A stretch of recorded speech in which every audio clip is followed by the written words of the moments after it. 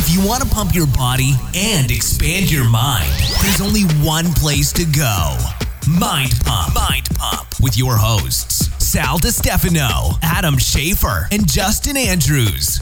In this episode of the Mind Pump. So look, we talk all about fitness, health, nutrition, getting stronger, getting fit, looking awesome. All that good stuff. But we also have a lot of fun.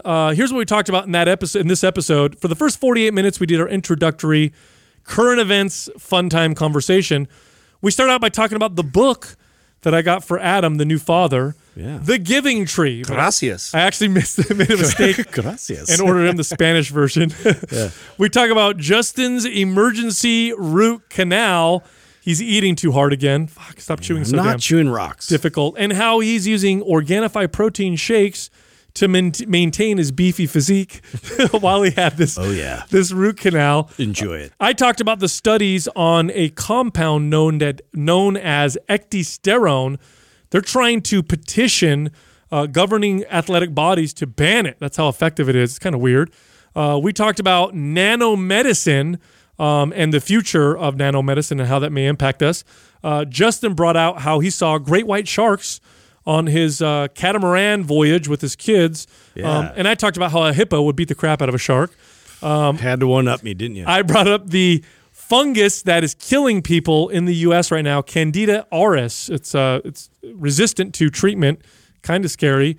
Adam brought up Nike golf streetwear. They're trying to make golf super cool with the kids. I brought up how I may have convinced my dad to get ButcherBox so we can eat grass-fed meat. Oh, by the way, we are sponsored by ButcherBox. If you go to butcherbox.com/mindpump, you will get 6 free burger patties in every box and $20 off your first order. This is going on from July 10th to August 4th. Make sure you go there. Oh, and use the code MindPump so that you can get all that. Oh, and by the way, Organifi is our other sponsor. They're the makers of organic supplements, protein powders, green juices, and much more. If you go to Organifi.com/mindpump and use the code MindPump, you'll get 20% off. I brought up the study that challenges free will. Do we really have free will, or is it an illusion? And then we get into sorcery, the fitness portion of this episode. The first fitness question, is it possible to naturally maintain single-digit body fat year-round without ruining your metabolism or throwing your hormones out of whack? So we talk about what you can do to stay lean all the time without compromising your health. The next question, this person wants to know about the exercises that you can do with a landmine. Now, a landmine is a piece of equipment, super inexpensive, great for home gyms, but also great for your commercial gyms. It allows you to do all these different versatile type of exercises. So we talk about our favorites in that part of this episode. And the next question, this person's a hard gainer. They're plateaued. It's very difficult for them to gain muscle. We tell them what to do to get their body building muscle and getting stronger again. And the final question, this person wants to hear about some of our lowest moments in the fitness industry that had us almost change our mind as to whether or not fitness was for us. We talk about some very personal stories in that part of this episode. We even call some people out. Named names. Oh, yeah. People we worked with back in the day who now you feel bad for being an asshole, don't you? Yeah. Karma's a bitch. And also, this month, that was a little aggressive. Maps Anywhere is 50% off. Now, Maps Anywhere is the program that's designed without equipment.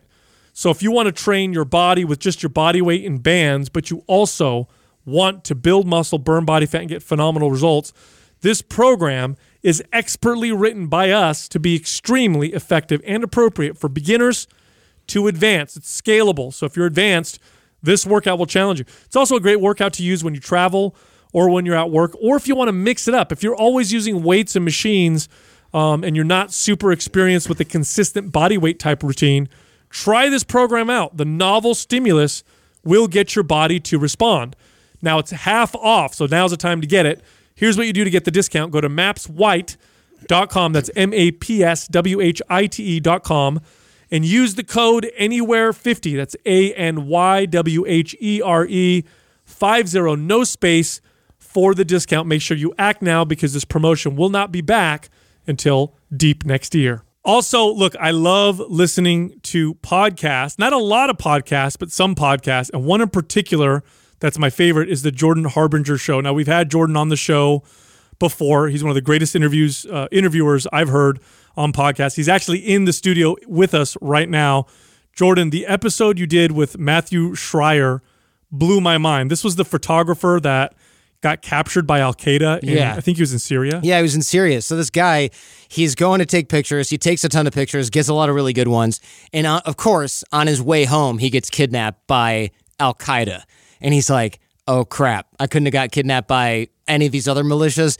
So he's making them laugh, and he's got all these different techniques for staying alive and getting special treatment that we talk about on the show, because he uses a lot of intuitive psychology to stay in their good graces. Then he gets this a-hole cellmate who's American and is just like this total dipwad who does everything wrong, and he gets him like punished, and he starts planning an escape, and then they'd move him, and he plans another escape, and then they move him, and they plan another escape, and they get caught, and it's just over and over and over, and eventually he ended up escaping, and the way that he escaped was pretty insane too. I mean, he just, imagine being covered in like bed bugs in a basement with a bunch of Al-Qaeda idiots. You have to listen to that episode. It's episode 217, the Jordan Harbinger show.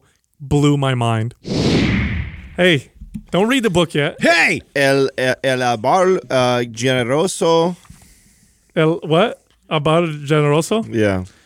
Dude, so Justin, I Había got... una vez un árbol que ama un porquino nino. Damn, bro, I'm more Mexican than you are. know, You sound terrible. We got to get you. Terrible, bro. Your accent. I'm only quarter. No, so there's this Not book. the quarter that can read. If you're a parent, I'm sure you've read this book. Justin and I talked about it before, called The Giving Tree. And once you have your first kid and you read that to them, and there's another one too. That's like a rite of passage. There's another book called I'll Love You Forever. I'm also going to get that for you. I've heard of that one. Both books ruined me when I read them for the first time. And Justin said the same. So I'm like, I'm going to get one for Adam. Put like a soft dent inside my entire body. Oh, yeah. You're like, why are my... I'm a little gushy now. What is this fluid coming out of my face? Do I read it now, or do I wait until like... Read it to your son now. Okay, now. Yeah, okay, of course. Well, Yeah. what do you mean, of course? I don't know. Well, then you read it later too, like when they get to be like toddlers, and you're like, oh. Yeah. Well, the best thing is to read it now, so that when you cry, he won't remember it. You know, Exactly. he won't know his dad No, is, you're right. is a big, softy. Anyway, That is a good move. But I went online after we were talking about it, Justin, and I'm like, oh shit, this is the perfect gift for Adam. And like an idiot, I don't know what happened. I ordered him the Spanish version. So he's got the So racist, bro. Yeah. So racist. Oh yeah, that's why I did it. Yeah, subconscious. Yeah. So, but I got him the English version afterwards. So now you have both English and Spanish. Maybe I'll read them both to him. No, it's good. He'll be bilingual. Yeah. By the time he's ready. Not with the way I read Spanish. It'll be like the Spanish version of library, like all over the place. Yeah, terrible. But anyway, it's a good book to share with your kid, and it's just... No, it's a great Hey, book. what happened to your face the other day? You had to have a little root canal, huh? Yeah, I did. It was. What was that all about? So you didn't know, huh? No, I didn't know. I've been in like dull pain for the last couple months. What a fun surprise. Yeah, right? Like it's like opening a present. And I went to the dentist thinking maybe I have some kind of cavity or something, like some kind of abscess or something that in my tooth. Yeah, some kind of disease. Yeah, from sex. Those glory hole days. I wasn't using a dental dam, so I don't know. It was those truck stop days. Remember those days, Justin? Yeah, who uses a dental dam, by the way? I want to know. I think DM me later. I feel like that'd be an instant turnoff, right? Yeah, right. Oh, yeah, like you're bringing it out. It's almost like a fruit roll up. Yeah. You just put it out there. A fruit roll up would be funner. Anyway, It would be. Anyway, this is all sidetracking. So I went, and then he was like, "Oh my God, like, so you have a cracked tooth and it's like infected all the way down to the root."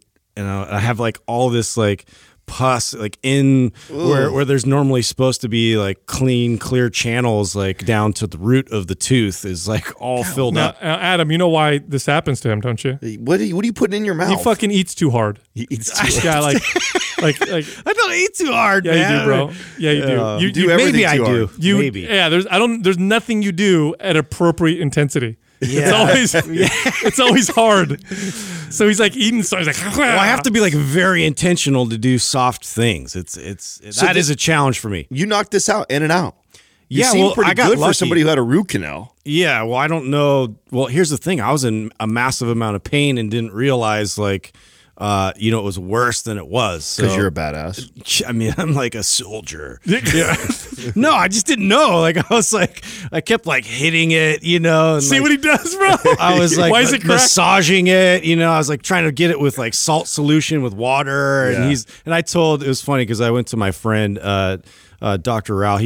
I grew up with him and stuff. And so I could like bullshit with him. He's like, let me guess, dude, you were just like flossing it and, brushing it hard and having like some kind of salt solution. I'm like, yeah, 100%. Yeah, he knows you well, doesn't he? He's like, you idiot. Did you tell him you were hitting it to try and make it better? No, I didn't tell him that. But So what is the proper protocol now that you figured out that wasn't the right one? Yeah, so thankfully he had time set aside that day. He's just like, I could do this now for you. And so he gave me a root canal where they just go in and basically make a room and then they clear it all out with some bleach solution that they put in and they flush it all out. And so anyways, it's like the tough part was basically I had let it gone on for way too long to where like when they go to numb it, I had to get so much of that like the entire way through because I could still feel it when he'd get down lower and like so he'd start drilling and putting needles in there. I could totally feel it. It was like lightning bolts. And so he came back in and so anyway, my whole face was just like this totally like frozen and suspended face. You had the strong all day. face? You went day. home with that? Yeah.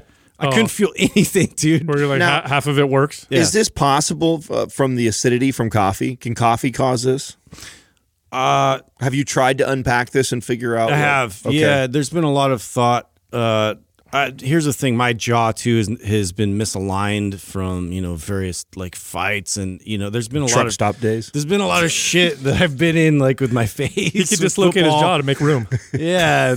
And I found, well, for me, like I noticed like it really set it off when I had sugar because like it just got super inflamed in my gums and it made its way in there and it just aggravated the shit out of it. So I was like, Well, thank God you got it handled, dude. I went and saw a dentist about 8 years ago with this issue that I had going on. It was, and I could run my tongue across my back 2 teeth, and I could feel like these little divots, I guess, as if I was starting to get a cavity. And she actually told me that it was the like Rockstar drinks that I was drinking because I was drinking 2 a day, like religiously. oh, that penetrated through the enamel. It damages the enamel. Yeah, and what's crazy was that's all I did was stop drinking those, and I was cold. I went cold turkey for like a couple of years, and it completely healed it. You can actually. I thought that was fascinating. Yeah, lots of studies now show that you can heal cavities. So they used to say, if you have a cavity, that's it. Oh yeah, cavity's different. Yeah, I mean, and this is a cracked tooth. It's all about the microbiome of your mouth. Did you know that? It has everything to do with the microbiome of your mouth, and which is so for me, for example, I may have gut issues and microbiome issues there, but apparently, You have a phenomenal mouth. yeah, that's let's stay on that subject. So anyway, yeah, I've never had cavity. So I was like, I'm trying to figure out I how I was even attest to going to that. eat, and I had Courtney actually made me this recipe, and we used some of the protein from Organifi to help at least give me something to eat besides just it calls for like a cocoa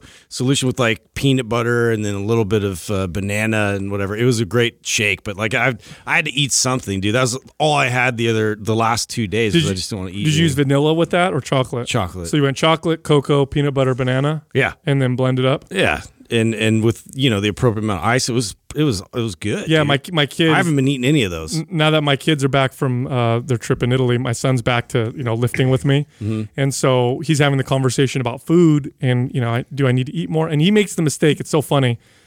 He makes the classic mistake that I think all of us make when we're younger and trying to put on size, and Just that eating garbage. and eating a lot all at once. Yeah. So like he'll be like, Papa, take me to Togo's, and I'll be like, all right. So we'll go to Togo's, and I'll get him. Togo's is a sandwich shop for people who don't know, and he'll be like, get me the biggest pastrami and cheese sandwich. I'm like, are you sure that thing's massive? He's like, yeah. So then he'll like stuff himself, and then he won't want to eat for the next 5-6 hours or whatever. I'm like, you got to pace yourself. You make yourself sick. Yeah. Then you're not going to eat more because you'll end up eating less because you feel like shit. And so now he's starting to ask about protein shakes. And so my recommendation to him is, look, use milk, whole milk, because that's a natural shake in and of itself, and it's much more natural. And I said, and if you want, we can add some protein powder, and then you can drink that. And so I made him one with the chocolate Organifi, and he's like, "Whoa, are you sure this is healthy?" I'm like, yeah, it's not bad. It's pretty good, right? He's like, yeah. Yeah, that's actually the first time I've had like a plant-based protein too. So yeah, it was time. Smooth. We've only been working with Organifi for like. I don't eat their protein. I never professed that I ate the protein powder, dude. So you guys had that one. We all have our things with the different. I was sponsors. all about their pure and their bro, green keeping juice. it real. I respect that. Yeah. I'm not a protein powder guy. I don't need that shit. I use it a lot. We just made those brownies again. I mean, there's a recipe. I think. I mentioned it on the show, right? You did. Okay, good. I was gonna say I thought I mentioned. I think what everyone was hitting me up was I didn't remember the oven time and stuff, which I got to ask Katrina for that, and then I'll post it in the forum. But no, I use the protein powder quite a bit. I'd say that between that and the green juice is probably the two products I use of theirs the most out of everything. But again, it's like as needed. You know, if I'm that's the best way to use it. If I'm dialed in, getting all my protein from Whole Foods, like I don't use it. Doesn't make sense to supplement, right? But I do. But I absolutely do when I know that I'm not hitting those targets. And I've always expressed on this show that it's tough for me to hit 200 grams of protein consistently, especially if you're only eating 2 or 3 meals in a day. It's rough to get that. Dude, speaking of supplements, so you guys, I've brought this particular supplement up a few times on the podcast. I never made a big deal about it because I always want to be careful with what, I say, because people may act on it and try to, buy the supplement or whatever. But for a long time now, there's been a supplement. I've taken everything. And when I say everything, I don't mean a lot of things. I literally mean in every orifice. Everything. I've taken every supplement that exists, and I challenge you to find one that I haven't. But anyway, and just challenge because accepted. Yeah, I've been a fanatic since I was a kid. But anyway, one supplement that I found that I started taking on and off probably in my late 20s that actually worked, like creatine. Creatine works. This other supplement actually works. It's called ecdysterone. Now, ecdysterone is it's found in plants, so it's found in spinach. Is one of the plants that it's found in. It's also an insect hormone. So when insects produce this particular hormone in their body, it makes them grow and it makes them molt. Now, I found this supplement because when the Iron Curtain came down, right, when the Soviet Union disbanded or whatever, or broke apart, we had this huge influx of studies come over from the Soviet Union. And some of the studies were phenomenal, like weightlifting studies. Some of the best studies you'll ever find, maybe not today because now we have a lot here too, but when the Iron Curtain came down, some of the best studies that we got came from the Soviet Union because they invested a lot of money. Oh, every isometric, type of study that I researched was coming from the Soviet Union. It was awesome. Yes, and so when I was a kid, or not when I was a kid, when I was in my late 20s, I went online and I would search these Soviet studies because I thought maybe I'm going to find some shit that other people don't see or whatever. And one of the things that they studied quite heavily was ecdysterone. And in these Soviet studies, they found that it was very reliable at building muscle, burning body fat. It didn't have any effect on hormones. It's found in a plant. It's found in a plant. You'd have to eat a shit ton of spinach. I think you'd have to eat like 4 to 8 kilos of spinach a day to get the right amount of ecdysterone. Popeye was right, huh? So I was going to say, you brought up the Popeye thing the other day. Is that where this is coming from? Yeah. So if you eat a bunch of spinach, you're not going to get the amount of ecdysterone that's going to do anything. You have to supplement with it, unless you can eat, 17, 18 pounds of spinach, in which case it'd probably fuck you up. But anyway, so these studies would show that it was very reliable at packing on muscle. And in one of these studies, the Soviet era study, they compared it to Dianabol, the old school anabolic steroid. Now, here's how they compared it. They took that's like the most powerful one, right? Yes, but I got to give you a little caveat here. All right. It was 5 milligrams a day of Dianabol, which comes out to 35 milligrams a week of Dianabol, which is an extremely low dose of Dianabol. Now, to be fair, the first athletes to use anabolic steroids in the U.S., that was the dose that they used. So when you look at the first Mr. Olympia or the Mr. Universes of the 1950s and 60s, guys like Larry Scott and way back then, that's what they were using, 5 milligrams a day of Dianabol, but they also had amazing genetics or whatever. And steroids are steroids, right? We know that they work. But when they compared it against Dianabol, it actually was more effective in a short period of time, an 8-week period. So when I read these studies, I'm like, oh shit. So I would take it. It would actually fucking work. And there were a few clients I would recommend it to. Doug was one of them. Doug has actually had a little bit of experience taking it, and he would notice that it works. Does this explain his youthfulness? No, he stopped. He stopped messing with it a little while ago. Tiger's blood. Because you notice like increased libido, hormonal effects, although it doesn't seem to affect hormones, it feels like it, right? So anyway, the reason why I'm bringing this up is I've been talking about this on and off for a long time, and the supplement market has a lot of fake ecdysterone. So then you have people on message forums who are like, ecdysterone's bullshit. I've taken it, doesn't work. And I'm like, I don't know. If you get the right stuff, it does seem to work. Well, anyway, there's a bunch of U.S. scientists that reviewed all the literature, performed their own studies, and are now petitioning the governing bodies of the Olympics. And they're saying this should be a banned substance. So they're saying, oh, no, this works. So it works. They're identifying 100%. They're like, it works, and it needs to be banned. We need to ban this because it'll give some people an unfair advantage. Wow. So here's the funny thing about it, right? Is there more concentrated doses out there now? It's just you got to get real ecdysterone, and it's not easy to find. It's expensive. And so oral form, powder? You just take it, pills. Pills, okay. Now, back when I was taking it, the best brand I found was it was called E-Ball. I think it was called E and then BOL. They don't make it anymore. I'm not affiliated or anything, so you can try finding it. You ain't going to find it online. They don't make it anymore. But what's funny is this study comes out, and it made mainstream fitness news, so people listening might even have heard of this already, that they were petitioning. And once you say something needs to be banned, everybody's like, oh shit, right? Oh, this is the new SARMs. Yeah, so I talked about this at our live event, and Danny was there. Danny, our YouTube fitness trainer. Head trainer, Danny Matrenga. So he comes up to me, he's like, what? He's like, I read that study. He goes, I want to try it. So he goes online. Good luck. He can't find it. That shit's sold out now. Just sold out. Yeah, because as soon as that came out, news. Yeah, as soon as it came out, everybody lost their minds, and now is trying to buy it. But I think it's fucking hilarious. Right? Do you remember when you messed with it? Did you? Yeah. What did you think? Well, what I noticed was, you know what it felt like? It felt like a mild designer steroid, like the old. It wasn't nearly as strong as like the old methyl masterdrol or 1-testosterone. It was, I would say, about half as strong, which is about 1,000,000 times stronger than most supplements. And because it's derived from something like spinach, what are the side effects? Any? Well, when you look at the literature, they don't seem to find any negatives. Now, here's what I'm gonna be honest with you. Here's what I noticed. When you first go on it, you get a sharp rise in libido. You build more muscle. You feel like your recovery goes through the roof. After about 6 weeks, the effects really start to drop off. And after about 8 weeks, you feel like you're not getting anything of it. And then when you go off of it, there's like a week or two where your libido goes way down and you kind of go below baseline. Oh, so that reminds me of our experience when we messed with that Humanifor. Humanifor, I was just thinking the same thing. Similar feeling. I remember that too. When we tried that Humanifor, I was like, whoa, for 4 to 6 weeks, I thought it was amazing. Something happening. Yeah. But then it just died right now, off. Here's why I'm always careful to talk about shit like this, because people then hear this and they're like, oh, fuck, this is going to change everything. It's not. Yeah. It doesn't even. It's not even in the same universe as good diet and workout programming.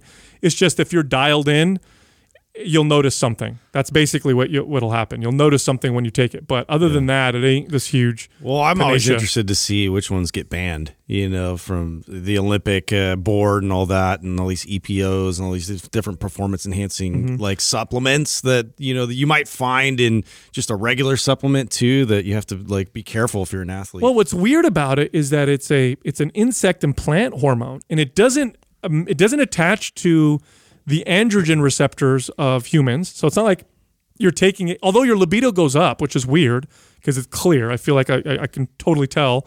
It doesn't attach to your testosterone receptors. It doesn't affect testosterone levels. They've done several studies to see if it makes testosterone grow up or whatever.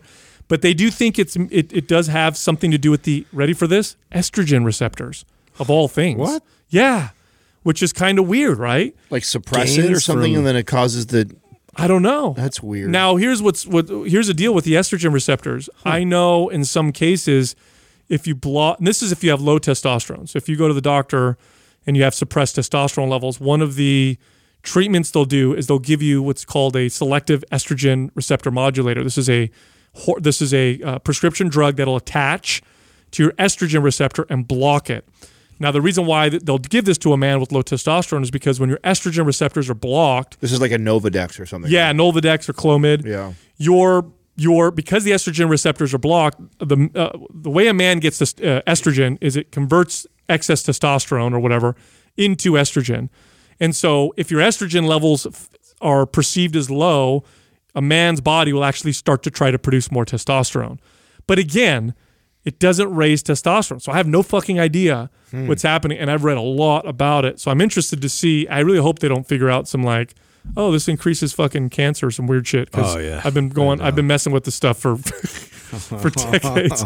But what are you gonna do? That's the risk you take. Speaking of that, speaking of cancer, I read some article on nanomedicine. What do you guys know about that? Like, I know very little about that, and it sounds like they're predicting like we're gonna see that in the next like decade. Really, I've read about this in like Popular Science and like some of those scientific journals long time ago. Like this was like one of those like futuristic sci-fi kind of things where they're going to get these little nanobots to help kind of identify problematic cells. Well, yeah, and all that. that's what they're saying. They're saying that, and the technology is there, and we're here. It's just we just have to test it more, and then we're probably going to see this in the next decade. And they're saying it could be a game changer for things like cancer because it'll be able to detect it extremely early, so we can get ahead of it. Nanotechnology, what we're learning about the microbiome of the body, and 3D printing, those three things will revolutionize our understanding and how we treat biology like nothing you can I mean,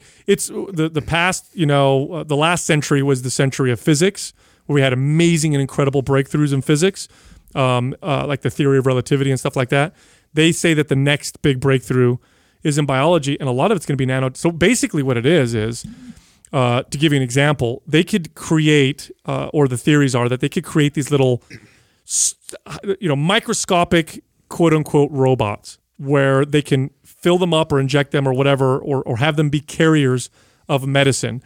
And they could program these robots in ways to float around your body and then deliver the medicine to the targeted areas. So theoretically, It's insane. Theoretically, you could have a bunch of chemotherapy nanobots that bring chemo just to the tumor. Right, instead of your whole body. Just the cancer cells, and just kill the cancer cells, and now you're all good.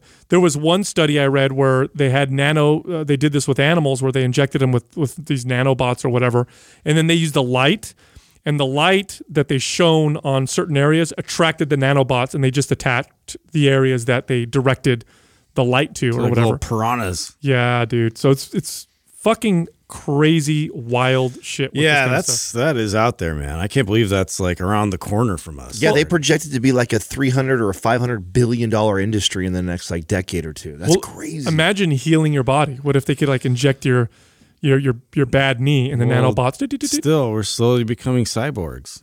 At that point, it's like how do they like get out of your system after that? Some people would probably just want to leave them in. Yeah, I don't know. I think what it'll probably, I'm sure there'll be an exit, right? So they give you the nanobots. Once they do what they do, they dissolve or destroy themselves. Hopefully. So then they don't control, manipulate you.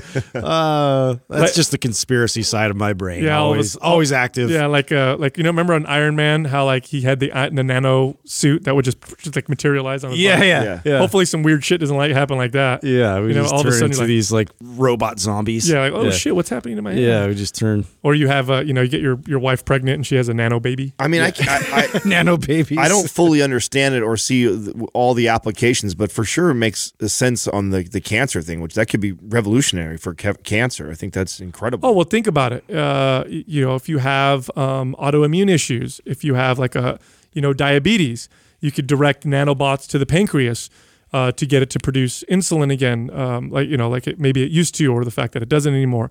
You could direct it to potentially, your ankle or joints or your heart. Maybe your heart needs constant repair and help, and so they could direct the nanobots into that area. I mean, it's the the limits are. Oh yeah, it's yeah, incredible. It's amazing what like what our world's going to look like just in 10 years. I bet, dude, it's crazy. Anyway, Justin, I want to ask you about that scary ass video you took of your little weekend trip with your kids. Oh yeah, over the weekend we chartered this O'Neill boat. It's like one of those catamarans, and we did it for Courtney's dad for his Father's Day gift. And so like we got on the boat and we thought we were just going to do this cool sailing trip around Santa Cruz and around like the normal spots and whatever. And then the guy came out and he's like, "Hey guys, like most people take me up on this. I just want to know if you guys are up for it.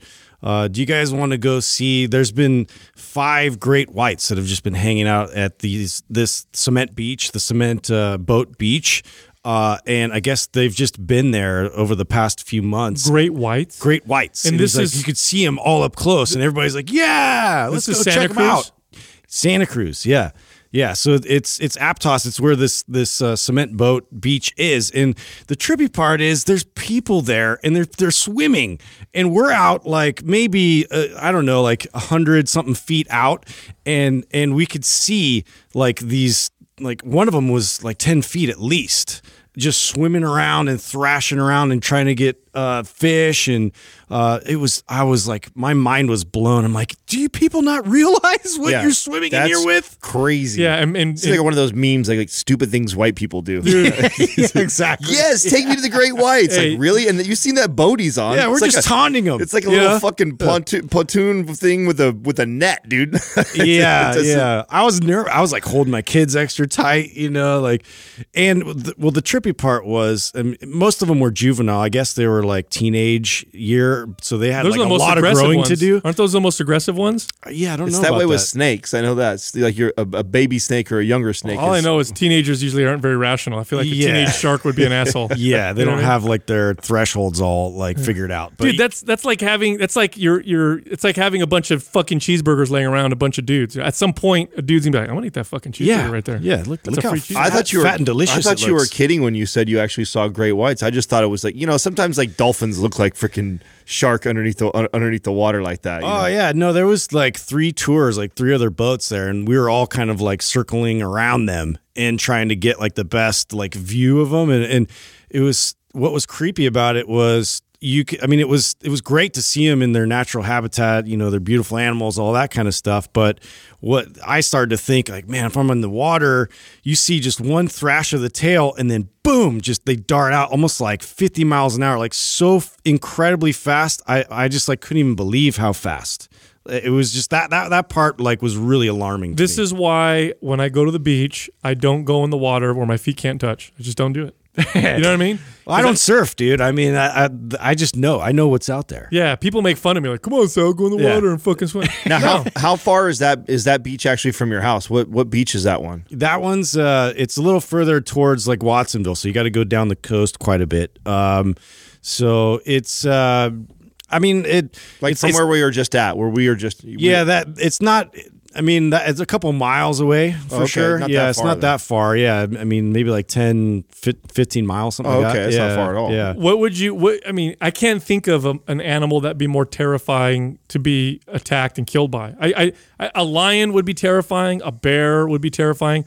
But a shark? Because you're in water. Well, I can't swim very good to begin with. It's just not our natural environment. That's where they just reign. They're built for that. You know what I mean? Like, what are we even doing? And at least like a lion or a bear, you're on land, so you feel like you have a chance. You're not going to drown and get eaten. A shark bites you. Yeah, you're fucked. Fuck that. Yeah, it was kind of crazy to just see that's like right in my backyard. Yeah, now Doug's bringing up pictures of great whites just to make us feel better. Oh, my God. Most of those are all fake. All those ones you see online where there's like remember the one that went viral, the shark, then the surfer that was surfing, and then there was like a shadow of the shark like in the right next to him. Now the reality is, logically, if you look at the data, it's extremely rare to be attacked by a shark. Right. But do you know what animal is not rare to be attacked by?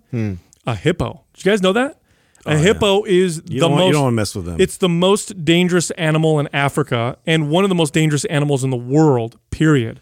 There's a video on YouTube of this like tour boat in Africa, and there was a hippo that was like far as fuck away. Fucker dives down, and then you see a wake, and it starts chasing the fucking boat, and it leaps out and almost my God. almost grabs the boat, and the dude's like hitting the gas trying to get away. Really? Yes, hippos are fucking Well, I guess they're terrible. related to pigs on some level. I guess like a wild pig. Like they're a descendant of pig on some level. So When they I- have that aggressive side to them. Well, when I went to Rome, I went to go see the Colosseum, and they have the guides that talk about the Colosseum or whatever. And one of the things I found that was fascinating was what they do in the Colosseum is they'll do animal battles. So remember, the Roman Empire spanned massive swath. There it is. Look at that. See how high it jumped out? Watch. Look, it goes down, and then you see the wake, and it's coming. Where is it? It's coming for them. Watch this. Watch this. Oh my God! Watch this shit. Watch. It's like a torpedo coming up. No, watch. Look at that shit. Look where the boat is. Look. That would have fucked everybody up. Yep. So anyway, this guide is telling us that Yikes. about the animal battles, and because with the Roman Empire, it spanned this massive amounts of land, and they would capture bears from Eastern Europe. They capture lions and giraffes, and every animal you could think of. Then they bring them back to the Colosseum, and they would have them fight. So like a giraffe versus a lion. And they or mess whatever. with the gladiators too. Or they would have animals fight Chained up. humans, and they'd do all kinds of weird shit. But they had records of these animal battles. And you want to know which animal was the most winning, the one animal that would almost win every match? It was the hippo. Yeah. The hippo would kill a lion, would kill a bear, crocodiles. I didn't know this. So when they told us this, I'm like, oh, either a lion or a bear. And he's like, no, the hippo would fuck all that shit That's up. that's so bizarre. Yeah, I mean, how much do they weigh? They're like in the thousands of pounds. They're right? huge. Their hide is so thick. Like you could watch lion attacks on hippos, and the lions will several lions will jump on a hippo's back and chew on them, and Not the get anywhere. nowhere. And then the hippo, its mouth can get so big that if it catches a lion in its mouth, which I've seen videos where it catches a lion in its mouth and crushes the skull of a lion. Yeah. I wonder how a hippo Don't tastes. fuck with the hippos. Hippos are fast too. Fast as hell. So I guess there's a weight 32 to 4,000 pounds. That's a big. They look so cute though. Semi truck coming at you. Yeah, they're so adorable though. They don't look like they could do anything to you. Yeah. Anyway, dude, another crazy study. So apparently there's this fungus this fungal Among infection that is making its way through the U.S. that is extremely hard to treat and kills 50% of the people it infects. It's called Candida. I don't know if I'm pronouncing it right. Auris, Auris, and it happens a lot in like these old people homes and in hospitals. So people who are compromised immune system. But if you get it, you're 50%. You're going to die. How are people getting it? They're getting it through contact. So one hospital, and it's fucking hard to kill. So I read this story about how this one hospital got someone got infected, and so in order to completely get rid of it, they went in there with fucking biohazmats and shit like that. Yeah, they had to bleach and scrub the room several times to get rid of every single trace. Ugh. Because it wasn't it cleaned it once, hardcore, went back in, still here. Right. Yeah, and it's making its way through the U.S. right now. Where did you say it's coming from? I don't know where it originated, but I know right now it's kind of making its way through. Cool. I love new crazy bacteria and viruses. Yeah. Let's make it interesting. Shit that we can't treat. You know what I'm saying? That's the shit that terrifies me because that's always a threat forever. Well, I mean, at some point we're going to have to deal with the fact that we're creating antibiotic resistant or immune bacteria because that's happening. Yeah. Imagine the bacteria going after those nanobots, then we're really fucked. We're training the bacteria to get stronger. The war of the future. Yeah. Just spray the world with nanobots. That's it, man. Well, in other news, did you guys see what Nike is doing right now in the golf world? No. I think this is cool. So Nike is tapping into, they've been in the golf world for some time, but streetwear is like one of the most popular industries in the last decade as far as like clothing and stuff. And they are replicating some of the like most popular like sneaker looks that are in the streetwear category for golf shoes. They look bad. I posted one in my story today, so if you're listening to this, you probably saw it. Now in my these story. are these. Do they have are they cleats? Do they have spikes? Yeah, so they have the little. So they look like sneakers that you see me wearing all the time, but then they have like the little cleats on them. And so there's definitely, it's going to be interesting to see if this is something that does take off, or it's something that because they're getting pushback, of course. Because it's What's the pushback? well, the pushback is it's a Bunch of tradition. old white people. Yes, it's a traditional old man sport, and then all of a sudden We wear shoes like this. right, then streetwear comes Chet? into Nike. Comes into golf. It's a little bit different. People are dumb because if I was in golf and I wanted golf to expand and grow, that's one of the best things that could happen is you could kind of make it cool for people to try to golf. Yeah, but a lot of times people that are in golf don't want it to expand and grow. If you're in golf, you want your courses to be, less populated. If you're already good at it, you want less competition so you win more. So there's not a lot of people that are rooting for golf That's to grow. true. And it is like old man friendly. Yeah. Like you could still play for a long time, in What's the sport. allure of it? Is it that because I've never played golf, but I imagine and I know that it takes hours to play. Is the allure that you're just there with your buddies drinking? It's a leisurely kind of game. It's just fun because it's really challenging. It's one of the most difficult, like highly skilled sports in terms of like the learning curve for it, and also, you never know if like you're gonna have everything lined up the way you want it to. Like every single swing could be different. Well, it's one of the few sports you could probably play till you're 80 something years old. Yeah. It doesn't. That's true. It doesn't put a lot of wear and tear on your joints like a lot of other sports do. So the ability to play into your 80s if you wanted to, or even potentially older, I think that's one of the allures to it. And then I think it attracts a lot of businessmen and women too. So you have, how cool is that? Instead of just going and sitting and having coffee or a dinner meeting where you're talking business. Yeah, you're out walking around. Yeah, on the you're course out walking around on a course, and it gives you a few hours. Yeah. to do Oh it. God. Yeah. No, it takes to hit 18 holes, man. That takes a while. It takes at least 3 hours. Well, that Dude, makes it's sense. fun to play. It's just not fun to watch. You don't want to watch it on TV. That's boring. What makes me laugh about about golf is that presidents, so Donald Trump, Obama, Bush, and I'm sure the previous presidents, they tend to get ridiculed by the opposing side for playing lots of golf.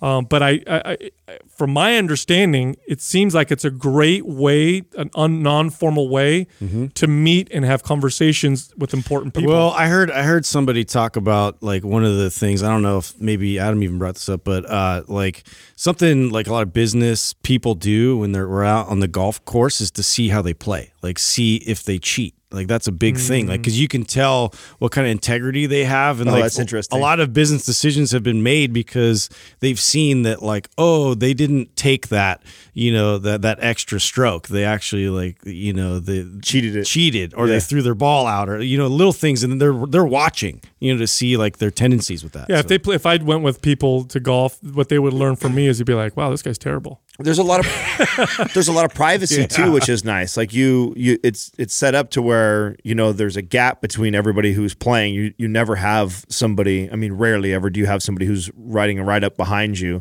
So you kind of have this freedom to talk where you're not worried about somebody eavesdropping on you 10 feet away at a restaurant or something like that. So it's a good place to do business and talk private things like that. I think those are the things that are most alluring about it. It also seems like a great way to get away from the wife because think about it. Well, no, think about it.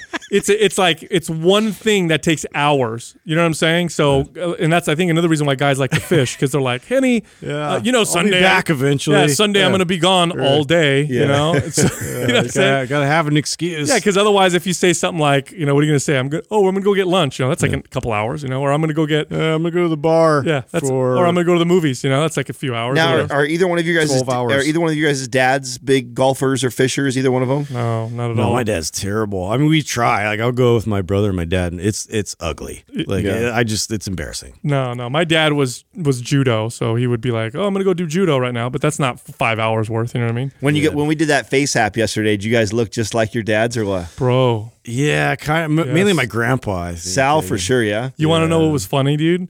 I look like George W. I posted. You guys saw the last one I was posted weird. on my story, the one where I'm wearing like my black, button down or whatever. Yeah. I'm looking at the camera. So I posted that because I thought that app does a good job. It makes it look really good. Really Yeah, realistic. it's cool. Bro, Dude. it sucked me in yesterday. I went through like all my photos. I wonder what it looked like with this one. All my friends and sending them to everybody. It was hilarious. Well, I posted it, and this is the funny thing now. I got 15 flirty texts back from looking old. yeah. I literally got people flirting back, like sending me like heart and hot and oh my God, whatever. I'm like, are you kidding me? You get that gray wisdom. Yeah, either they're just, as they would say in England, taking the piss, or I gotta, I'm gonna be awesome when I'm older. You know what I mean? It's great for my ego. You can be right? the king of the retirement home. Yeah, exactly. Yeah. Actually, did you know? Because I trained a lot of especially STDs are rampant there. They are. Yes. And really? They don't wear condoms, bro. Dude, come on, you're old. Like, who cares? What? They're not going to get pregnant. And in their generation, the only people who wore condoms in their generation were sailors. Like nobody wore condoms or whatever. But anyway, that's a random fact. Dirty sailors. No, I've read about. You know why I read about this? So I used to train, especially towards the end of my career, a lot of people in advanced age, and most of them were women, and a lot of them lived in these homes or whatever. Right, and believe it or not, some of these homes are amazing. Like some of these places are like they're very expensive, but they get taken care of real nice or whatever.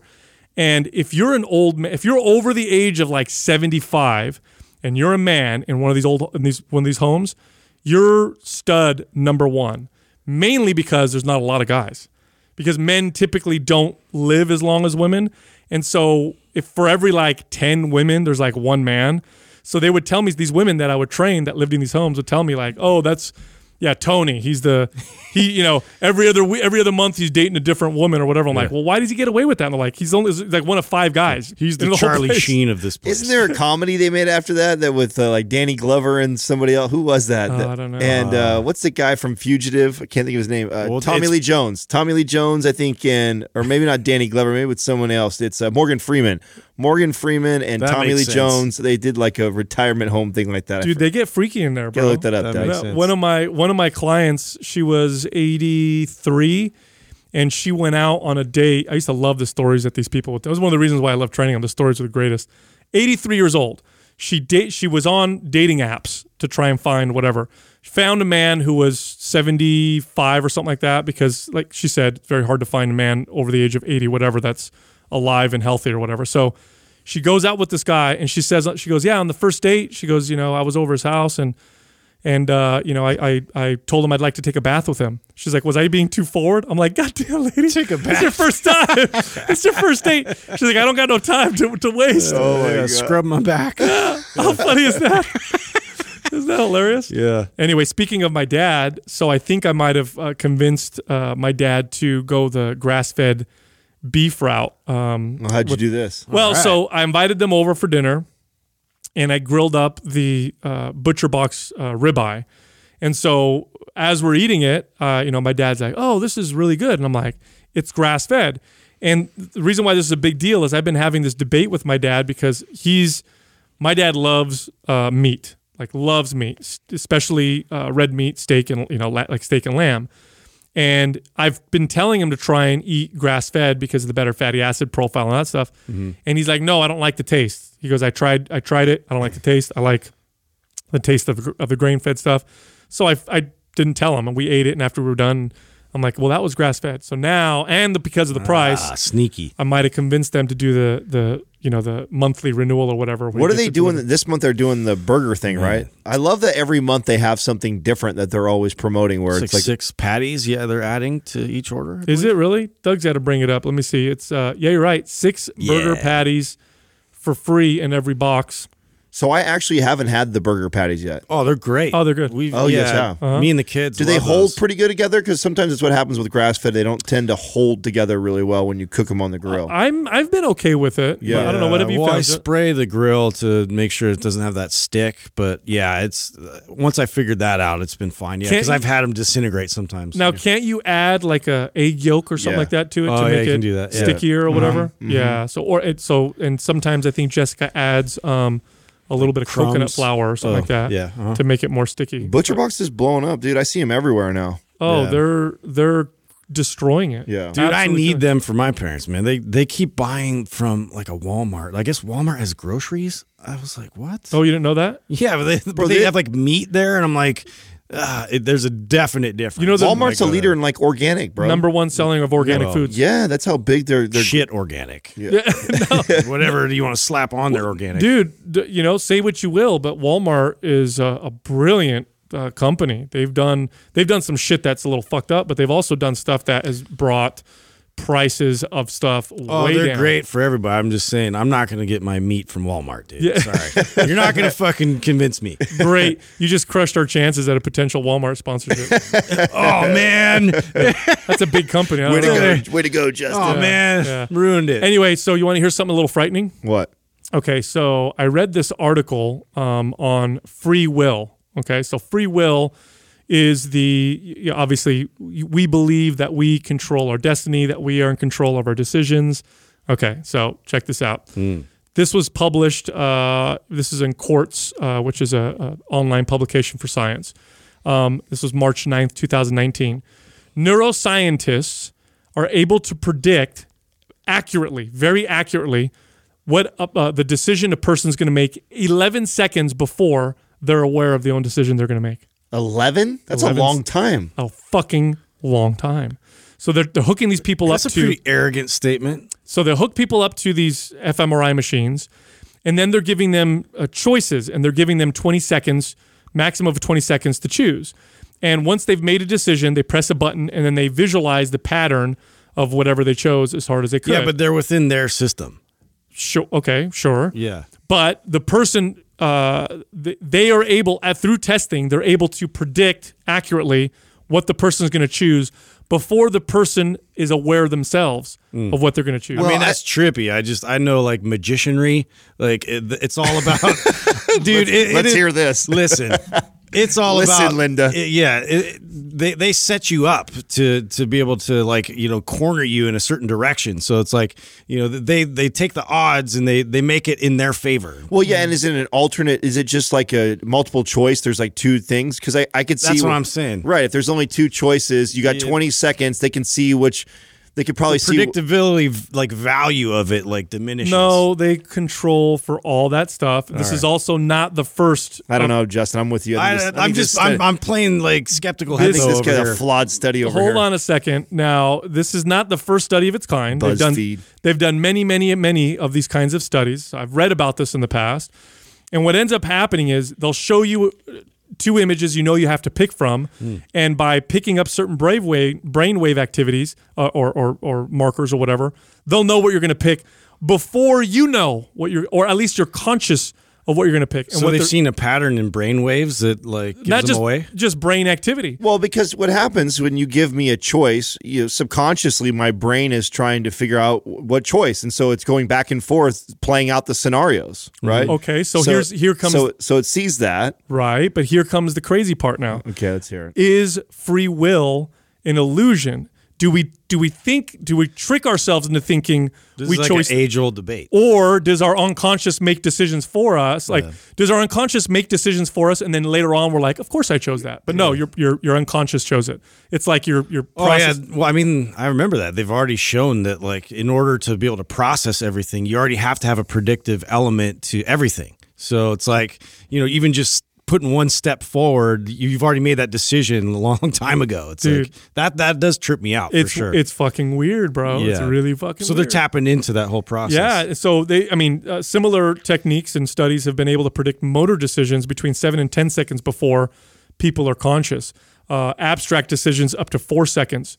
So it's really wild, and it brings up that age-old, are we in control of our destiny? Are we autonomous? Or is there an illusion that we're in control? And so imagine this, for example. Let's give you an example. This is not what I think is happening, but this might illustrate it. It would be like a video game that's artificially intelligent, and I'm controlling the controllers, but I've programmed the game to think that he's making those decisions. Mm-hmm. So he's doing what I want him to do, but the whole time he's like, this is what I want to do. Yeah. This is totally what I want to do. What if it's like that? That's fucked up. Yeah. I don't know. This is a simulation sober theory thought too. Yeah. Think about it tonight when you hit your joint. I will.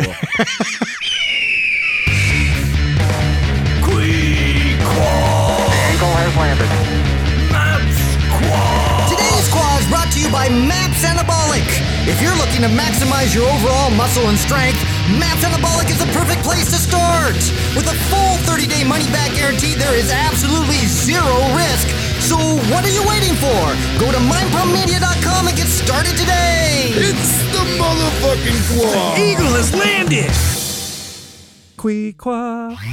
First question is from Architechnology. Is it possible to naturally maintain single-digit body fat year-round without tanking your metabolism and throwing your hormones out of whack? Sure. Oh, yeah. Absolutely. It all depends on how you're maintaining this single-digit body fat. I'll give you two scenarios. Scenario one, somebody lives a very healthy life, eats an appropriate amount of calories to maintain single-digit body fat, works out consistently. But all of this is done in a way that is healthy in the sense of not just the diet and the workouts are healthy, but in the mental aspect. Like that's just where they're at. They enjoy it. It's not a crazy obsession. It's not body obsessed. It's not body image issues. It's not a bad relationship with food. You're not working against your body. You're working with it. Yeah, this is just how they live, and they like to live this way, and they feel great, and they have good relationships with their friends and family, and it's not stressful. Then yes, you're perfectly fine. For the other scenario is someone who's body obsessed, who counts every little thing and stresses over it, can't have good relationships with friends, beats their body up, starves their body, takes substances that aren't good for them.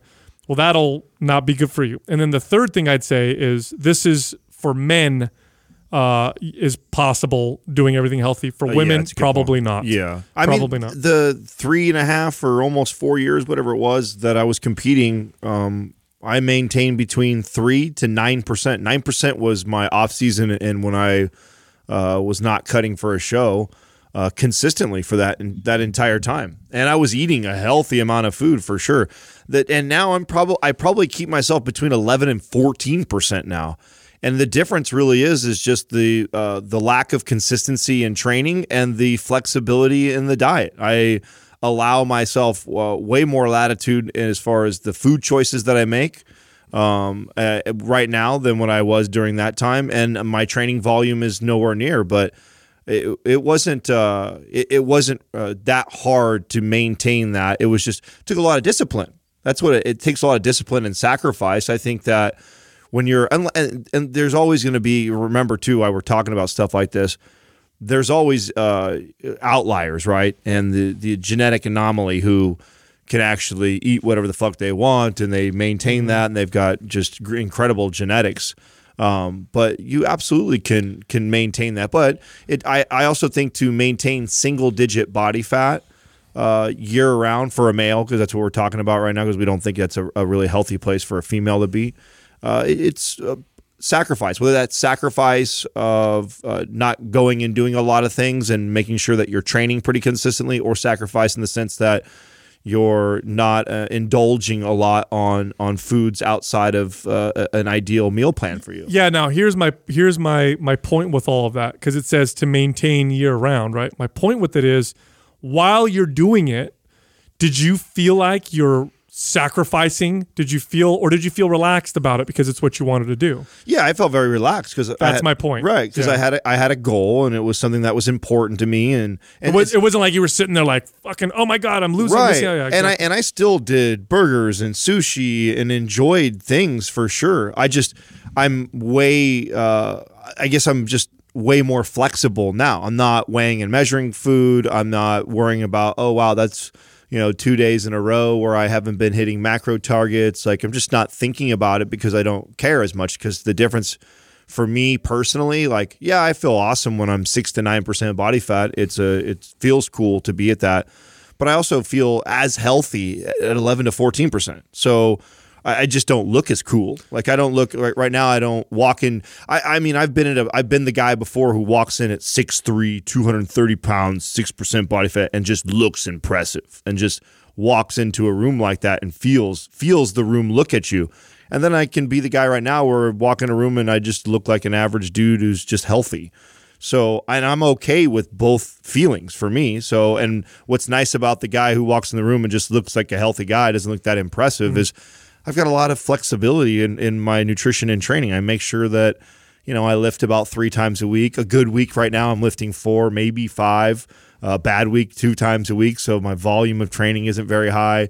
Not tracking food, but I make good food choices a majority of the time. But if there's something that I want to indulge in and enjoy, I don't really have to say no to it. And there's a big difference between 9% body fat and 5% body fat. Oh, absolutely. So that's important to note too. So what I'm talking about when I'm saying, if you do everything healthy, both psychologically and of course the way you're applying nutrition and training, I mean, if you're trying to maintain 5% body fat as a man, even if you do everything healthy, it's probably not. I would a good say, idea. Sal, you probably keep yourself close to about 9% pretty much year round. I'm like, anywhere between 9 to 11. Yeah. And this is just where I sit. It's not like I'm focusing on it. And so for me, That's what I mean. You maintain that with no tracking and just pretty consistent with. and it's healthy for me but I will say this, there are some benefits to sometimes pushing yourself outside of it, because one thing you want to consider is this: the single digit body fat looks great, but it's not necessarily healthier than some double digit body fats. So for a man, for example, you can be extremely healthy, and be 15% body fat. You could also be very healthy and be 9% body fat. I mean, if both people are living healthy lives, both people are active, both people have, good relationships with food and exercise, you're not going to find a difference in their health. They're both pretty damn good. Now they'll look different, but health-wise, they're there. They're fine. So wanting to walk around at 9% body fat or 8% body fat, that's more of an aesthetic thing. Or, like it is with me, that's where my body falls when I'm feeling healthy, when I'm exercising consistently, which I'm always pretty consistent. My diet's kind of on point. I feel good about it. My body kind of falls there. Some people fall in the teens. And again, for a man, 15% body fat is perfectly healthy. There's nothing wrong with it. Now, women, it's higher. For a woman, you're looking at, the mid 15 to 19. Yeah, the mid to high teens. Yeah. Remember, a woman's body requires more body fat than a man's body does. And it's far more sensitive to being lean. One of the first things that'll happen to a woman if she gets too lean or stays too lean for too long, Lose her period. yeah, her body's like, we're not going to be fertile anymore. And a woman's body that decides to not be fertile is not in ideal health. Ideal health for both men and women is fertility. So same thing for a man. If a man is not producing enough sperm or healthy sperm, that's a sign that he's not at optimal health. And for a woman, if she's unable to have a baby or get pregnant, that's a sign of suboptimal health. And getting too lean and staying too lean for a woman, it tends to do that. There's some things too that I think that you have to point out that because someone like you, who I think maintains a good 9 to 11% year round, relatively easy. There's also something to be said about your age and how long you've been lifting consistently for that makes that a lot easier. It's totally much easier for me to maintain that 11% body fat today than it was 15 years ago, because even though I was younger, more active, and I had a faster metabolism, I didn't have as much muscle mass as I have and the ability to build muscle as quick as I do today. So maintaining that now is actually a lot easier than what it was for me, which is weird because most people think it's so much harder as you get older. But for someone who's been lifting weights for a really long time, I find it actually much easier to maintain the healthy body fat range than it was when I was younger. 100%. But I think it has less to do with the muscle maturity and whatnot and more to do with the evolving and maturing relationship with exercise that's probably and true. Food, because when I was younger, I had the fast metabolism. I had the recovery ability that's better than it is now, less aches and pains. I could just go in the gym and go nuts. But the difference was I had bad body image issues, and I wouldn't let myself maintain 9% because if I saw my weight drop or I felt like clothes were getting looser, I would jack food up, or I felt like I had to have protein every 2 hours. So I was constantly eating more than I needed, or I took too many protein powder supplements or too many weight gainers. As I've gotten older, I'm just comfortable with my body and I have a much better relationship to food and exercise. And so I fall in that range. I would have never let myself fall in that range in my 20s. It just wouldn't have happened. As soon as the scale went down a fucking half a pound, yeah, I was, oh shit, I'm losing muscle. Let me stuff my face. it would have never worked out. So, That's a good point. To be honest, if I had a relationship to food and exercise when I was in my 20s like I have today, who the fuck knows what we could have accomplished when you think about the youth and the recovery and whatnot and the testosterone levels and all that stuff. So I mean, that's one of the things too. It's a great point you bring up, Adam, is that as you get older, if you stay at this game long enough, and what I mean by stay at it is not just be consistent with your workouts and diet, but actually try to improve at those things. Actually try to improve your self-awareness, try to improve your relationship to both food and exercise and to your body and to your self-image. If you do that and you consistently work on those things, as you get older, you're going to get better. You'll get more fit, stronger, and it'll be more effortless. Don't you guys feel like the swings are a lot less? Like Yes. when I was younger, it used to be all on, all off type of deal. I was completely out of shape, eating complete garbage and way over consuming and not training. Where now it's like I have this range that I allow myself to go on, and I never really go beyond that. So the swings are way tighter than what they used to be. Yeah, I was much more impulsive, on both categories, like food and on training, to where it was like it was a bit of that punishment mentality too. It's like, oh man, like you're eating like shit. Now I got to go do hill sprints, and I got to do all these like things to kind of make up for bad habits that I've been doing. And so for me now, it's that more comfortable feeling of like I know how to navigate through this and like make better decisions along the way. And maybe I'll have like little flare ups here and there, but it's not going to affect the overall as much as I thought when I was younger. Dude, it's the psyche part. Like for me, in the past, this is no joke. This is 100%. I'm being very honest here. If I missed lunch, it was catastrophic mentally for me. Catastrophic. Fuck. I get irritated, pissed off. I need to eat. I need protein. Oh my God, I'm losing muscle. One meal. Now I could fast for 3 days, see the scale drop because you lose a bunch of water or whatever. True. Come back and I don't even skip a beat. It's not a big deal. So the psychology of it is, and then I know people who are like us, right, who've been doing it for a long time, who were the opposite, whose body image issues had to do with gaining weight. And for them, they had one meal out and it was like fucking a week of punishment on their body to try to make up for it. And now they'll have a meal out and they'll enjoy themselves and just get right back on, and it's not a big deal. That psychological piece is everything. I mean, I know we communicate that all the time, but it really is. And that's something you can look forward to as you get older, because yes, your body doesn't recover as fast. Yes, your hormones start to change a little bit here and there. But let me tell you, man, I'll trade all that shit for the psychology all day long. Yeah. It takes that amount of time to really figure yourself out and then come to a level where it's predictable. Like I know like where this is going to take me versus like I know getting into it, a lot of times there's lots of uncertainty and so you're going to try a lot of things and going to have, hits and misses. So, just give it time. Next question is from More Jojo. The Landmine seems to be a versatile piece of equipment. What exercises would you include to design a full body workout with the Landmine? Didn't Danny do like a good? He did a lot of exercises with it. Yeah, he did a great little series of YouTube videos around the Landmine. I don't know if we titled it like a full body workout with Landmine, but absolutely you could. Justin, you have a lot of experience with I remember when we wrote Maps Performance. Yeah.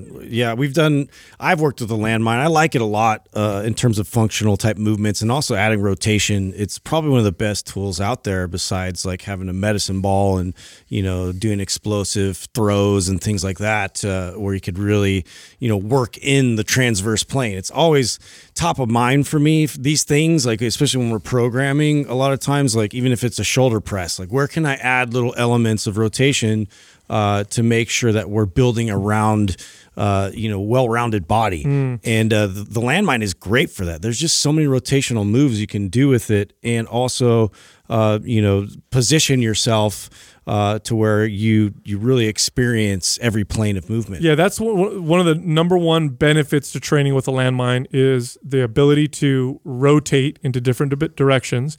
And then the resistance, I don't know what's the right word, the resistance curve of a Landmine is what's interesting in the sense that, let's say I'm doing a one-arm lunge to press. This is a very common exercise with a Landmine. So I got the top of the barbell. You're sort of racking it there in your chest and shoulder. Yeah, and I do a back step lunge, then I step forward and press it up. So it's a nice explosive movement.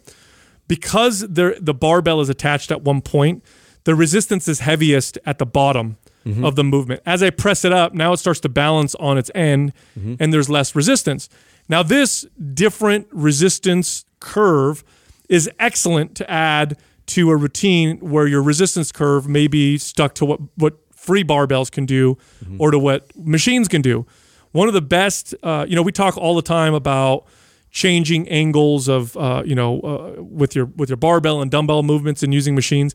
One of the main reasons why there's benefits to doing different exercises is that the resistance curve is different. That's really one of the main things. So if I use, for example, a cable to do that overhead press, the resistance is going to be the same from bottom to top.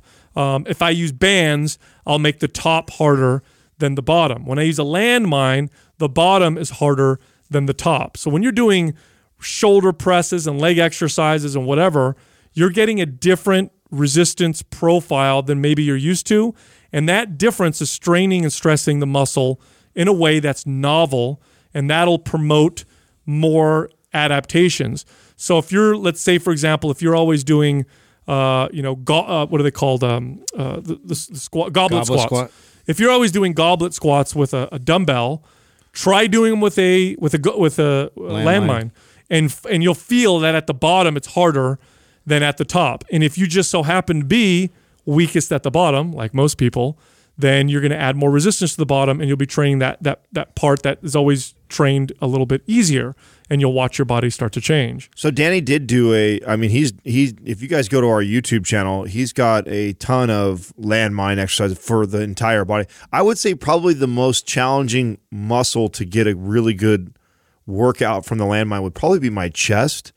I mean, you're getting a little bit of that when you do like the reverse lunge to a press. You're going to get some of your upper chest incorporated in that, although it's still more shoulder. Yeah, or like a push press, but yeah, it's not significant. Yeah, I would say everything else though. I mean, I can think of some great back. I can think of great hamstring, great quad. I can think of obviously core, shoulder. I mean, maybe calves and chest are probably the two weaker groups that would be challenging. And it's not that it's not possible; it's absolutely possible.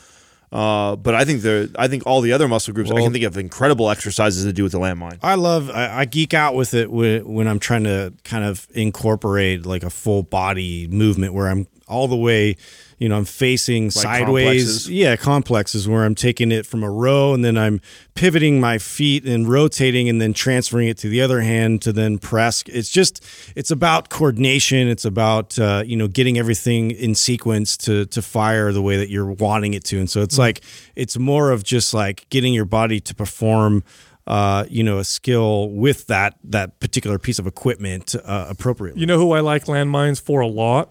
Athletes. I love exactly. It's a great functional piece of equipment. Oh, it's phenomenal for it. Most of the exercises are done standing. I'll say this: if you have a home gym, like a decent home gym with a squat rack, barbell, dumbbells, and adjustable bench, and you want to add one more piece of equipment, I can't think of anything that would be better than a landmine that would be versatile, takes up almost no space, because if you can get the landmine attachment that you plug into like plates on the floor, so it takes up no space, and you already have a barbell. You plug in your barbell into the landmine, and you've got all kinds of angles and different exercises that you could do. Justin, did you get one with your PRX yet or no? I do. I have one. Oh, you do have one? Yeah, it's a little attachment that I can attach right to the squat rack. So, that's cool. Yeah, so I just put my barbell in there, and then I use it pretty frequently, mainly to add in, again, like I said, like if I do too many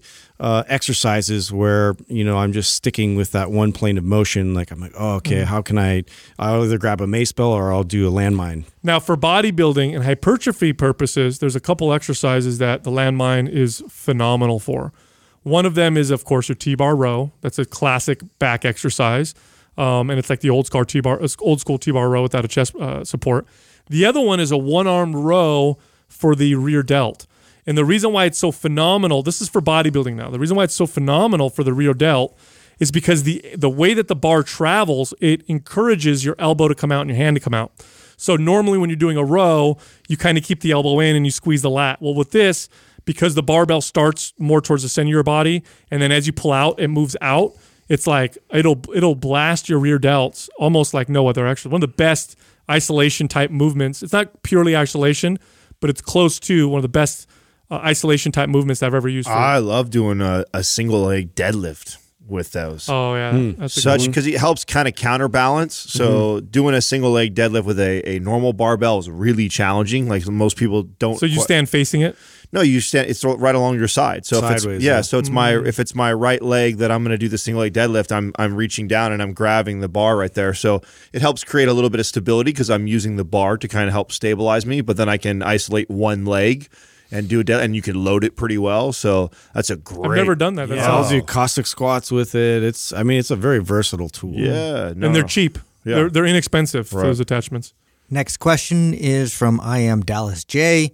What is the best way for a hard gainer to not only break plateaus but also gain lean mass? Oh, the old hard gainer. You know what? I'll tell you what. There's 3 things that you need to look if you're somebody that's like, I'm not putting any size or muscle on and my strength is just plateaued.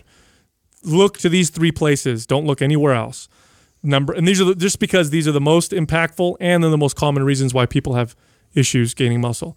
Number 1, look at your calories. You're not eating enough. And if you think you are, you're not. That's the reason why. It's like when someone says, hey, I'm eating really good, but I'm not losing weight. And I say, well, you're eating too many calories. Well, no, I'm not. Well, yeah, you are, because otherwise you would lose weight. So number 1, you're not eating enough. Number 2, your workout programming may not be sending the right signal to build muscle. You may be overdoing it, or you may be just training in a way that you've been training for so long that your body just stopped responding. And then number 3, you're not getting enough quality sleep. If it's 99% of the time, it's one of or all of those 3 things. And every time I've had a client who's come to me who's been a quote unquote hard gainer, Doug was like this. Doug came to me and he'd been working out for a very, very long time and he'd accomplished some progress. But I remember having conversations and about being a hard gainer. He's like, well, I don't necessarily build muscle and strength like most people. And he had the impression that he was a hard gainer. The reality was his workout programming was wrong because he had the diet and at the time he had the sleep. Switched his workout programming, and here's this guy now at 48 years old who all of a sudden is deadlifting over 400 pounds and putting on, I don't remember how, 10, 15 pounds of muscle on his body. And he realized that, and the reality is if you see Doug, you realize he's the opposite of a hard gainer. He's actually got good genetics. He just had bad workout programming. Those are the 3 ways. Those are the 3 things. I would say it's almost always programming. Not that sleep isn't important, and nutrition too. You have to be in a surplus if you're trying to build and you're trying to gain. Especially if you're a young guy who's asking this question. Most common, I would say too, is not getting enough calories. But one of the easiest things to do is to really change up the training. And when I say that normally to a client, they assume like, oh, I'm going to change it up. So they change up the exercises. But the flow, the tempo, the rest periods, the amount of sets they're all doing, so much of that is still the same that it's not far enough different from the modality that they were already training in. So learning to really program better, I think, makes a huge difference. And I mean, obviously we did that with MAPS to make it easy for someone. So if I knew like, okay, you're following this MAPS program, I'll point you in the direction of a one that's completely opposite or totally different that I know will send a completely new signal to your body, and you will adapt and change to that. But for me, what I found is I kind of gravitated towards the similar exercises, and I was moving at the similar tempo that I always would move at. And even though I thought I was changing things up because I changed exercises every single workout, I really wasn't changing my programming. I was still kind of following in about the same amount of volume, the same amount of tempo. All that stuff was the same.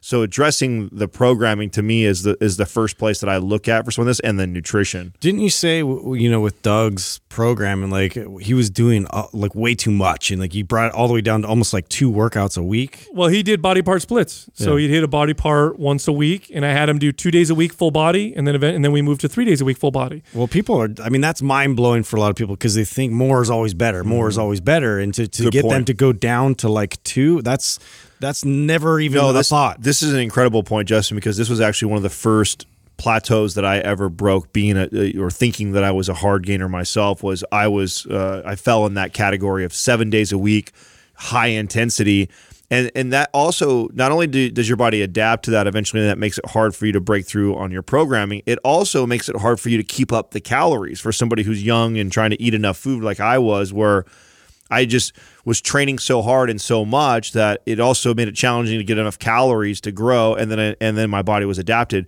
One of the best things I ever did was reducing the amount of training days that I was doing and going to more like a full body routine. So I increased my frequency, reduced the amount of calories I was actually burning total in a week because I wasn't training this high intensity workout every single day, and my body responded and grew. Yeah, well, my theory is this, and I'm talking now, this is to true hard gainers, okay?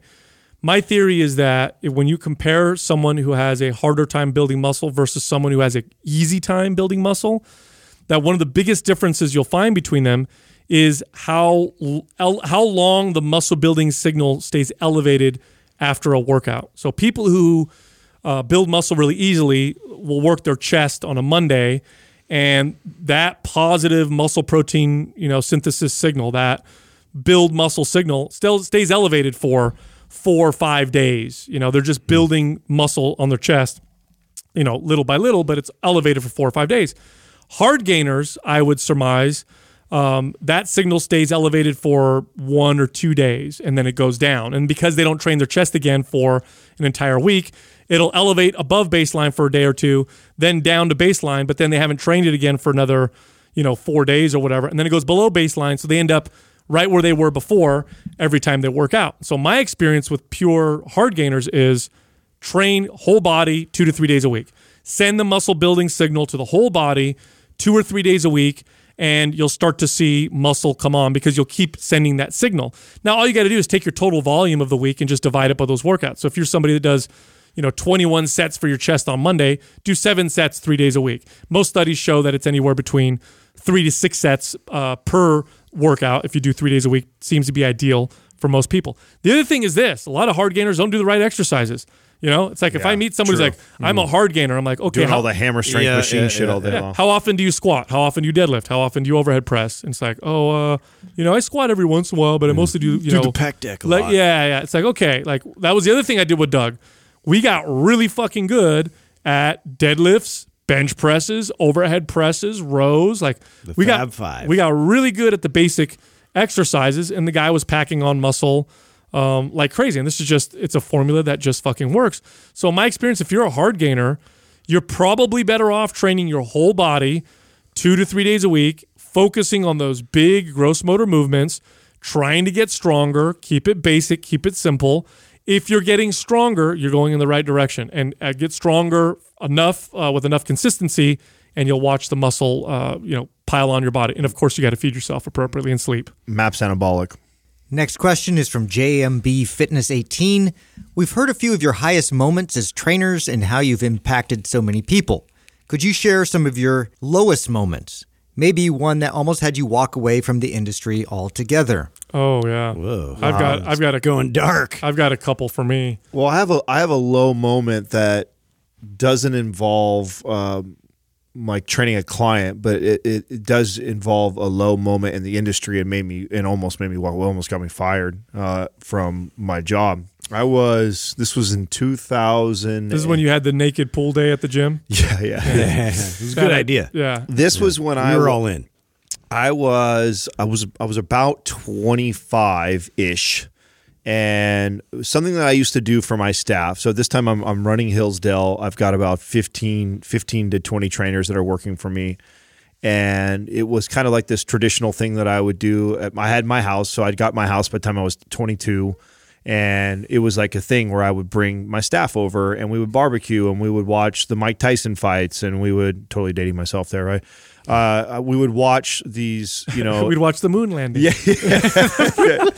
We'd watch, boxing or UFC. The dinosaurs fight. And it was just like this traditional thing that I always did, and I'd been doing it already for several years.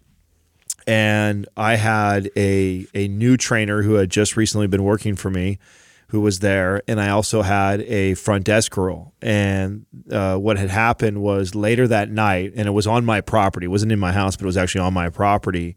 The new trainer of mine tried to force himself on the front desk girl.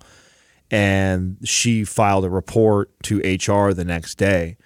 And I didn't even know about it until it all unfolded. And I was, luckily at this time, I was, kicking ass at the club I was at. I was a top performer and was saved by upper management. But HR wanted to terminate me, and why? All because you had people over and had alcohol. The party. Yeah, and it was funny because it wasn't even like the irony of that, and of course, probably will never be believed by the people that were looking to fire me this time, but they weren't even really parties. They were barbecues. I think there was a fucking 12-pack of beer in the refrigerator with fucking 15 plus people there. It wasn't even enough alcohol. Everybody's over 21. Yeah. So it wasn't like it was a rager or a party, and I had a condo, so it wasn't like we were throwing a big party like that at all. It was just a way that I fed all my trainers and staff that was welcome to come, and I would pay for the fight. It was just a cool thing that we used to do at my place.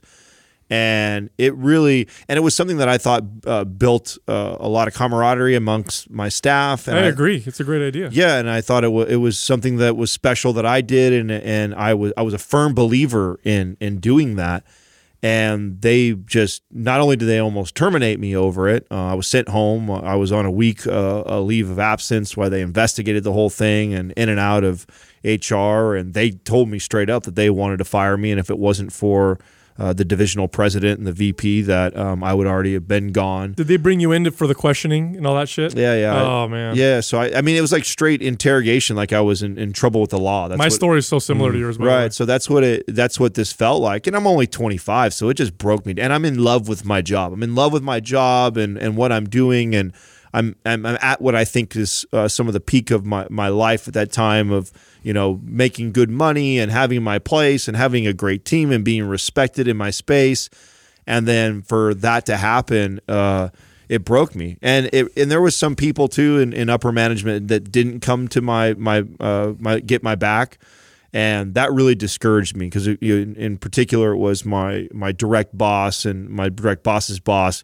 Luckily, it was the further up management that went back and probably looked at all my performance and said, okay, we can't fucking fire this guy. Let's give him another chance. And so I ended up getting a slap on the wrist, but it was forever in my file. And I was forever known as like the young, irresponsible manager who did stupid shit like this.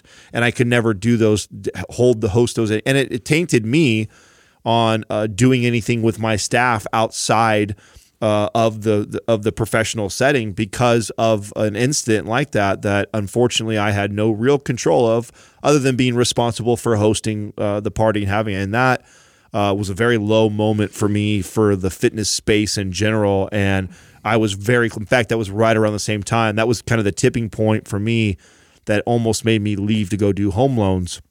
And that my buddy had already been kind of pressuring me to do that. I'd already bought books to become a mortgage originator, and I was already kind of studying it, kind of dabbling with the idea, even though I loved what I was doing. And then that happened, and I was like, I'm doing this, and I was really close to leaving for good. That's a great example of the fucking shit terrible leadership that started happening at the company right around that time. Like what a shit way to handle that type of situation to make you feel the way you did. I had a similar experience. And I know what happened. What was her name? She was the one that was in charge of HR. I'd love to just Jill. Was it Karen? Karen. Something. Yeah. It's always a Karen. I'd love to call her out, like because she was seriously a terrible, horrible human being. Now I know why this all happened. You got to keep in mind that it was a wild west for a long time. Yeah.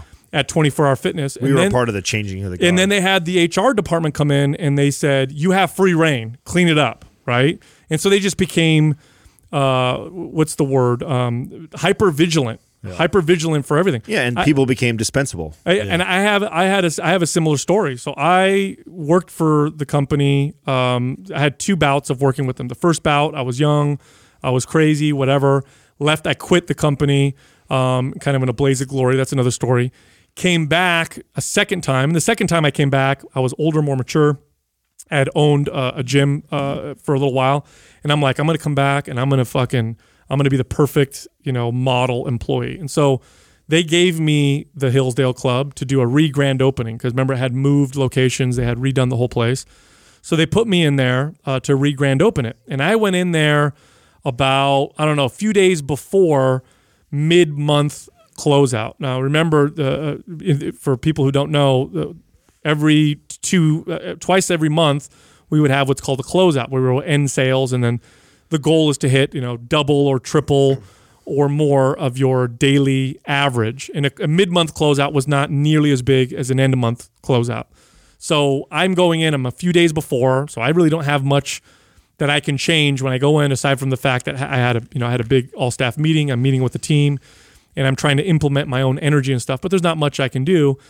And I remember my district manager's like, Sal, he goes, if you just hit double the daily need or whatever, he goes, I'll consider it successful. You've only been here for a few days, so that'll be awesome. And the goal for me for that closeout at the time was something like $12,000. So I think the average at the time that they wanted was something like $5,000 or $6,000. They wanted me to do about maybe 10, 12 grand.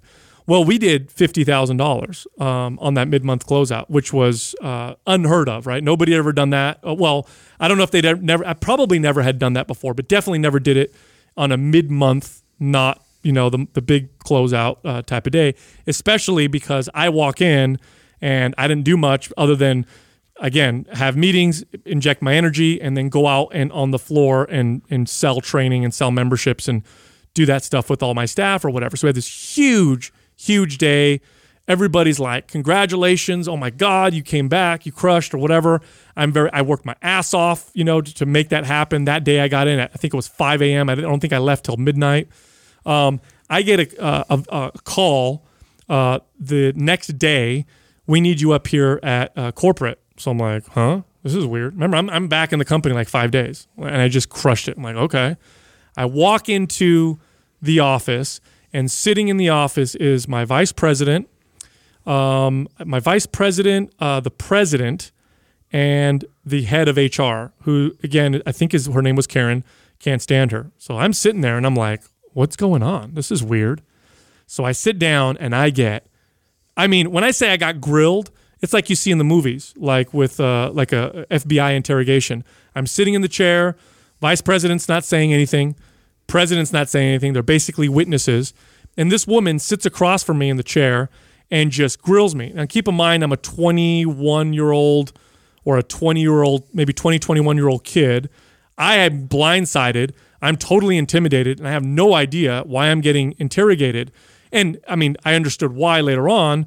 It's because they thought that in order for me to hit those numbers, I must have done some crazy shit. I must have lied. I must have ripped people off. Like, there's no way somebody could do this and not have done some crazy bad shit. That's what they had. That's the reason why I got questioned. So I thought that I got grilled. You're doing too good. Yeah, for like 2 fucking hours by this fucking lady. And I'm sitting there and I'm like scared. I'm getting emotional. Like, what's going on? I just got married at this point. So I'm like, oh my God, like, am I going to lose I just got back to the company. The whole reason why I moved back to San Jose. I leave and I'm literally like, I'm fucking quitting again. Like, this is this. And at the time, my district manager, good friend of mine, Dean, one of the best managers I ever worked for, calls me up and he's like, he talked me off the ledge. But I left. That was it. From that point on, I no longer was a diehard employee. I did a good job, did all that stuff, but I knew at some point, I'm not going to work for these people and I'm going to end up doing my own thing. And that was just all part of that, bro. And they did that a lot. They lost all their talent during that period of time because of that whole situation. I had a situation with the sales. So back then I was also like the top producing fitness manager sales wise. And a lot of the success that I had in my clubs was speed of the leader. Like, I was outriding most of my trainers as a fitness manager. And you typically didn't do that. Like, you did that as a trainer, then you get promoted, then you run a club. You're supposed to just manage. Yeah, and then you just manage. And I like to get in there and sell deals for myself and for trainers. And, I always had a lot of success with making sure that they knew I could get out there and still do it myself. And remember, too, I'm really young. So, it's already a challenge when you're the 22 or 23-year-old and everybody's older than you are, and then you're bossing them around. I had to be able to show them that I could earn their respect. Yeah, earn their respect by selling a lot. And so they come in my club one time, and this was actually the same facility, just a different timing. And I had just finished at like 110 or 113% of goal, and the divisional president, my DM, and I forget who the third person who was that came in, but three upper management bigwigs come in my club. And I actually am excited to see them because I think they're coming down to congratulate me and tell me how awesome I am because I just crushed goal, right? And they actually come in and do like this super deep audit on me, like very similar to what you're talking about. It was just like, it was not about to come down and tell me how great I was. It was, let's make sure this guy's not doing shady shit. And they came in and they did this super deep audit. And at the end of the audit, they basically tore me apart for my master appointment book not being highlighted. Stupid shit. Yeah, like, missing signatures on some of my contracts for my clients and initials here and there. Just a lot of the stuff that I wasn't good at. I was definitely, I'll be the first to admit that time management and organization were my Achilles heel, and leadership. I was always really good at all the other things. Those things I was terrible at, and I never really focused on it because I had a lot of success. Well, they come in and they rip me to pieces on all this, and my excuse and reason is like, man, I'm too busy on my floor meeting members and closing deals and making sure we're hitting goal. That you're right. I'm not back in my desk highlighting the book and checking files 3 times and writing trainers up for not being more, crossing their T's and dotting their I's. So so at the end of this whole conversation, I was really discouraged, and so I had this kind of attitude the next month going forward. I said, okay, this is what I'm going to do. I'm not going to be me. I'm not going to go out and sell and do any stuff. I'm going to totally not worry about that, but I am going to be the most organized version of me that you've ever seen. I'm going to be all over that shit, but then I'm going to totally not give them the other side of me that I think is the most important side, which is getting out there and selling deals and being out there on the floor and members. And so I did this, and I think we only hit like 97% of goal. We didn't even hit a goal that month. I only wrote like $500 or $1,000 in revenue, which is like unheard of for me to do. It was really, really low, but my shit was dialed. Like all my paperwork was perfect. And at that same month, all of a sudden the divisional president decides they're going to roll out if you're a fitness manager and you write less than $3,000 a month, you have a mandatory Saturday sales training course in Mountain View that or San Ramon, that you have to attend. And I fucking came unglued. Like I've never written less than $3,000 before. Taught the class. Oh well, so this is what happens is, and this was definitely like another pivotal moment or a time where I almost left. I was that upset that I was ready to leave. The other thing had already happened to me. I was already like, it's like strike 2 right here. It was like, this is strike 2 for me. I'm like, I'm out. This is it, and I refused to go. And I remember my boss calling me like frantic, like, you have to go, like it's mandatory, it's divisional wide, like everyone this and that. And I said, no, I'm not going. Either you can go in place of me or have someone go in place of me. I refuse to go, or I'm out. I'm done. I'm done with this company. And so he hangs up the phone and he goes back, obviously, to probably talk to the DP, and they were going back and forth. And then he calls me back again. He says, listen, Adam, you've got to go to the class, but I've made a deal. Back then it was Butch. Cooper was the divisional president. Just calling everybody out. Fuck yeah, I don't give a shit. Fuck yeah, I would tell him too if I saw him. So he tells him that I'm not. I don't have to. I have to go, but now I can teach the class, and that's the deal I made. And I said no. I said I still refuse to go because you're punishing me for doing exactly what you told me to do the month before when you came in my club. Not to mention that you and I both know that I'm not somebody who needs to be at this course when I'm your top producing fitness man. I'm the top producing fitness man in the fucking company at the time. Like, I'm not just a division, the company, and you're going to make me sit in a Saturday sales training, listen to some idiot try and teach me. And so bad leadership, man. I refused to go. I never actually had to go. It was a big ordeal. You and I are so similar in that respect. We're like two such rebels. Two like black sheeps that fucking crushed. So they were like at odds. Like, what do we do with these? How do we deal with these assholes? It was the beginning of it's where We Love to Hate Adam came from. I mean, my boss had said it many times. Clients had said it from training them and stuff like that. So that was the creation of that business name. So did you have a last straw? Was there something that was the last straw where you were like, oh, that's it for sure? At some point, I'm out. I'm going to go do my own thing. Yeah, no. This was that for me. It was kind of like, well, I wouldn't say that it was the last straw that I was out. I'm going to do my own thing, but it was my last. You're not ever getting all of me again. And that's why too, sometimes I regret the last 4 years of my career there, because You were done before that. yeah, because I was not, even though I was still winning and hitting goal and making good money and all those things, and I still loved working in the fitness space and in the gym industry. I enjoyed all that. That's what kept me.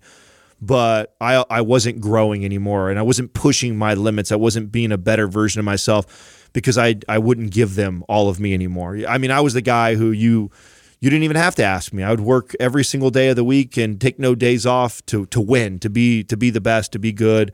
And after they had kind of burnt that bridge with me, I stayed and I still worked there, but they got like the B- C+ version of me for the next 4 So years. similar, dude. My last straw was my district manager, Jeff. I won't say his last name, but everybody knows who he is. Skeleton. Yeah, thank you. I'm sure he's a nice guy. Terrible manager. Couldn't close a door. But anyway, he comes into my club, and no joke, here I am again. Similar story. I'm easily one of the top producers, if not the top producer. I'm promoting general managers and fitness managers left and right out of my club. I'm literally training and developing other top producers. And he comes into my club and takes this master appointment book. And because I underlined the things that I was supposed to highlight, so rather than filling in the whole thing with highlighter, which just wasted highlighter pens, the company had to keep buying them. It made the pages all wet and stupid. So I'm like, hey, instead of filling in the whole fucking thing so it looks like a rainbow. This is archaic. Yeah, just underline it. Pink means this, green means this, or whatever. He walks back to my office with the master appointment book, sets it on my desk, and he goes, "Why are you insubordinate?" I'm like, "Huh?" I'm like, "What do you mean?" He's like, "Why aren't you doing what I told you?" I'm like, I don't know what you're talking about." He's like, "Look at this and tell me what's wrong with it." I'm like, "Nothing." He's like, "It's highlighted just like you said." And he goes, "No, it's not. You have to fill in the whole thing with the highlighter." And he writes me up. Yeah. He actually wrote me up. And I remember sitting there, and as he's writing me up, I thought to myself, like, that's the last straw. I'm now going to make my plans to leave. And I walked out that day, and the VP called me. He's like, "Hey, come back. Please come back." I was like, "No problem. I'll come back." But I knew in my mind, like, and I was already going that direction. To be quite honest, I'm an entrepreneur at heart. So at some point I would have left. But that made it happen much faster, because that was the last straw. That was it. Yeah, dude. The corporate environment was never for me. I didn't realize that, though. And like you guys, I mean, I've had, my run-ins with, managers and whatnot. Thankfully, Adam wasn't a dick. So, it was great working for him. So that was honestly, one of the only reasons why I stayed for as long as I did. I didn't want to leave the staff, and I didn't want to go off on my own. But I mean, they were just fucking with me and throwing the carrot out there, saying I'm going to manage this club, I'm going to manage that club. I think it was 2 different clubs, if I remember, to where it was just like, you know what, you guys, like, for me, it's an integrity thing. If you say something, you do it. And so I'm out. Like, I don't like even sneeze at that shit. And so I tried to, I remember trying to like break it to Adam and the staff and everybody. I'm just like, I have to just go. I can't just internally, I can't deal with that kind of stuff. I don't have like time for the drama and the bullshit and the back and forth and all that. I just don't do well with that. So I know I can manage myself very well. Like, that's something I've always been able to do.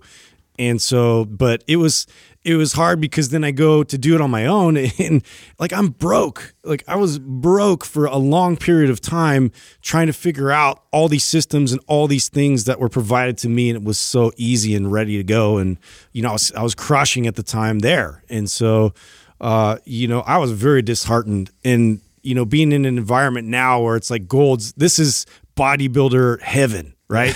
This is, everybody there wants to prep for a show.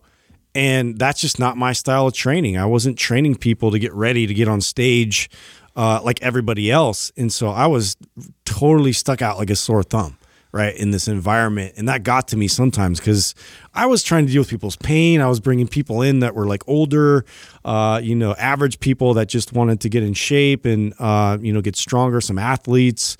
None of it was a bodybuilder type demographic or physique or bikini or any of that stuff. So, but I befriended the trainers there.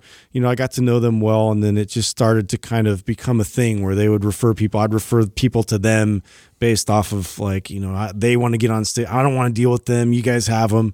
Like, oh, this person, needs some work with their shoulder and they're having pain, and so they'd give them to me.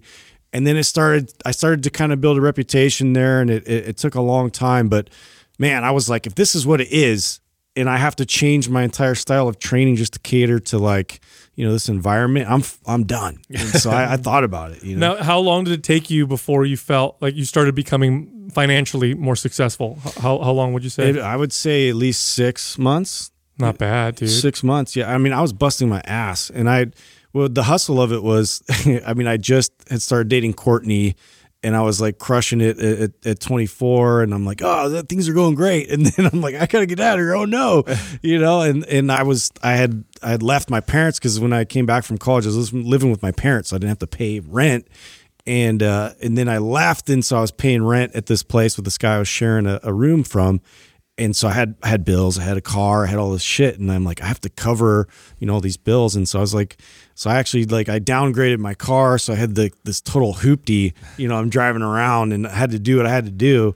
But then thankfully, like there were certain rock solid clients that I did have, like a Tom that I brought. Like he wouldn't like not come with me. Like he's like, no, I'm going with you. I'm like, all right. And he was like my rock, dude. That's awesome. He helped me get to where I was. I still remember that conversation like it was yesterday that we had when you probably couldn't blame him, right? No, it was, in fact, he came to me. I'll never forget it, because I mean, it should be me, right, who is his number one cheerleader that gets him promoted to become a fitness manager, right? He's my trainer. And at this time, I've had 7 different trainers underneath me who have now gotten into upper management, that are now become my peers. And so I prided myself on the ability to get people up and promoted. And I remember Justin being kind of the top guy for quite some time. And every time there was a new club opening, like that's my time. That's my job to now reach out to the district level and be like, this is the guy we need to put in this position. This is the guy who's ready. This is the guy. And I had been doing that with Justin for several times. And I remember that it was about the 3rd time after like saying that he should be the next guy in our district, right? So, your DM has, at that time, I think he had 7 clubs. He's got 7 clubs that have 7 fitness managers, and each have probably 10 trainers or more. So there's 70 trainers for him to kind of choose from on who should be next in line potentially to run a facility. And we were always the top club. Justin was always one of the top performers. And I remembered, constantly telling Ben that, Justin's ready.